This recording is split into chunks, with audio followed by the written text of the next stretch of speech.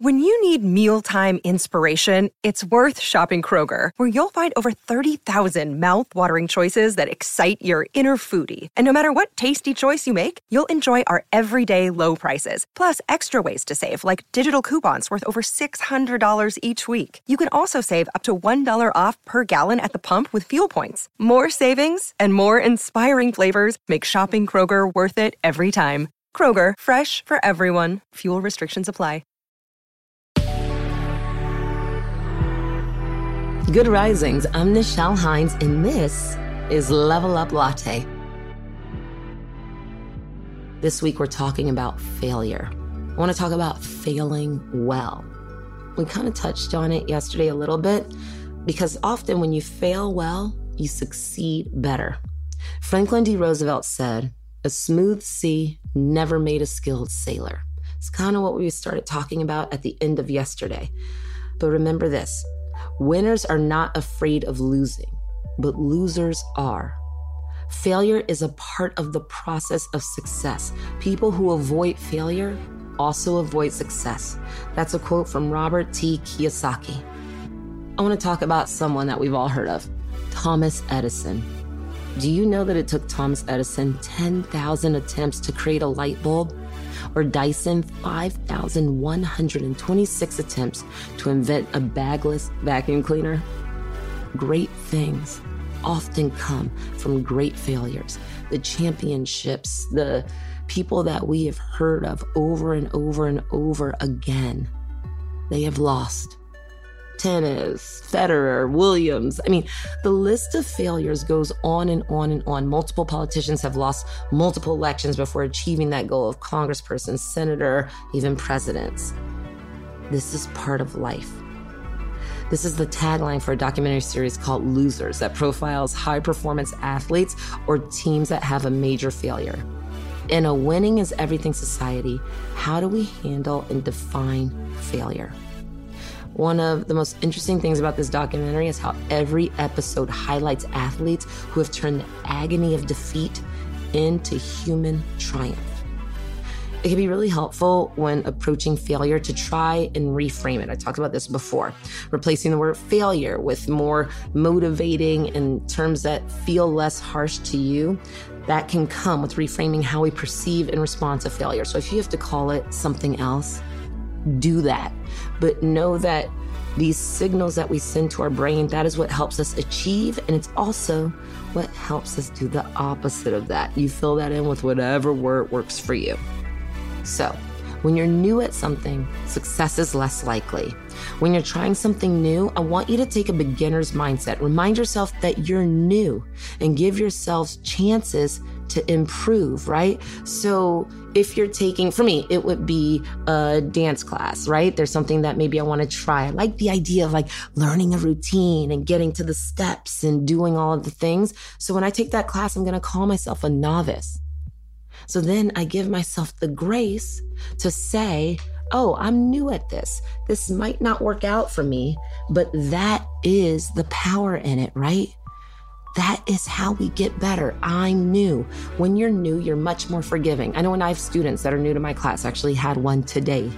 I always say, this is your first time, you're understanding. Cut yourself a little slack, give yourself some grace to be better. You can do the same thing to yourself in anything that you're doing or trying that you're new at. Also, another way to think of it is a learning opportunity. Fear of failure is one of the strongest inhibitors of learning. Instead of looking at something as a failure, look at it as a chance to learn something new. Again, with my class, I tell people that all the time. You're learning. I just said it even before I got to this point, right?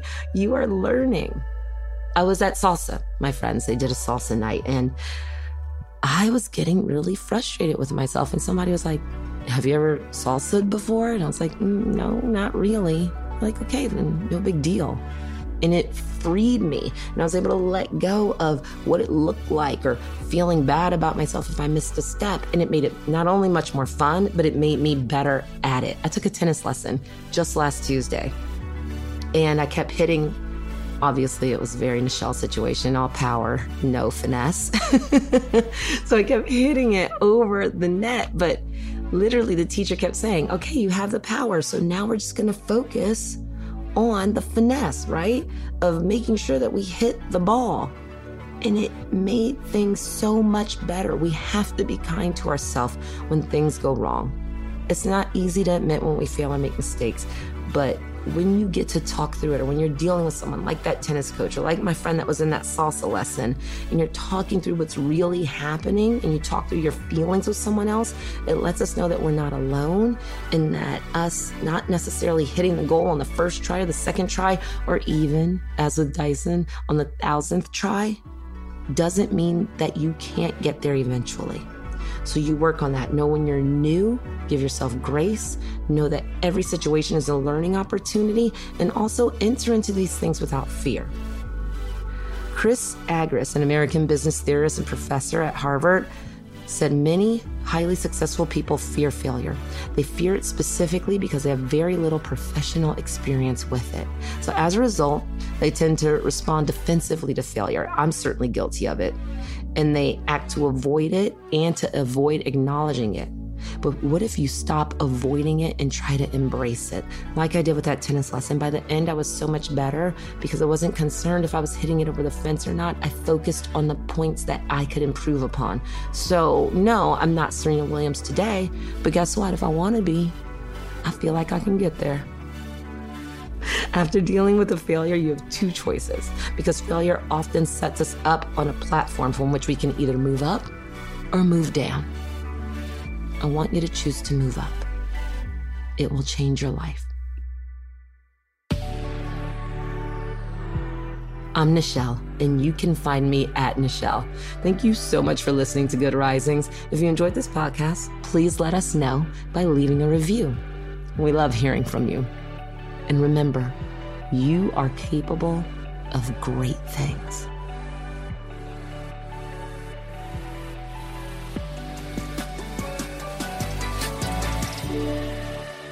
Good Risings is presented by Cavalry Audio. Save big money on everything for your next project at Menards. Spring is here, making it the perfect time for outdoor projects. Suncast storage sheds are an excellent solution for protecting outdoor lawn and gardening tools. They're easy to assemble, and the all-weather construction provides water resistance and UV protection. Save big on Suncast storage sheds. View our selection of Suncast products today in store and on Menards.com. Save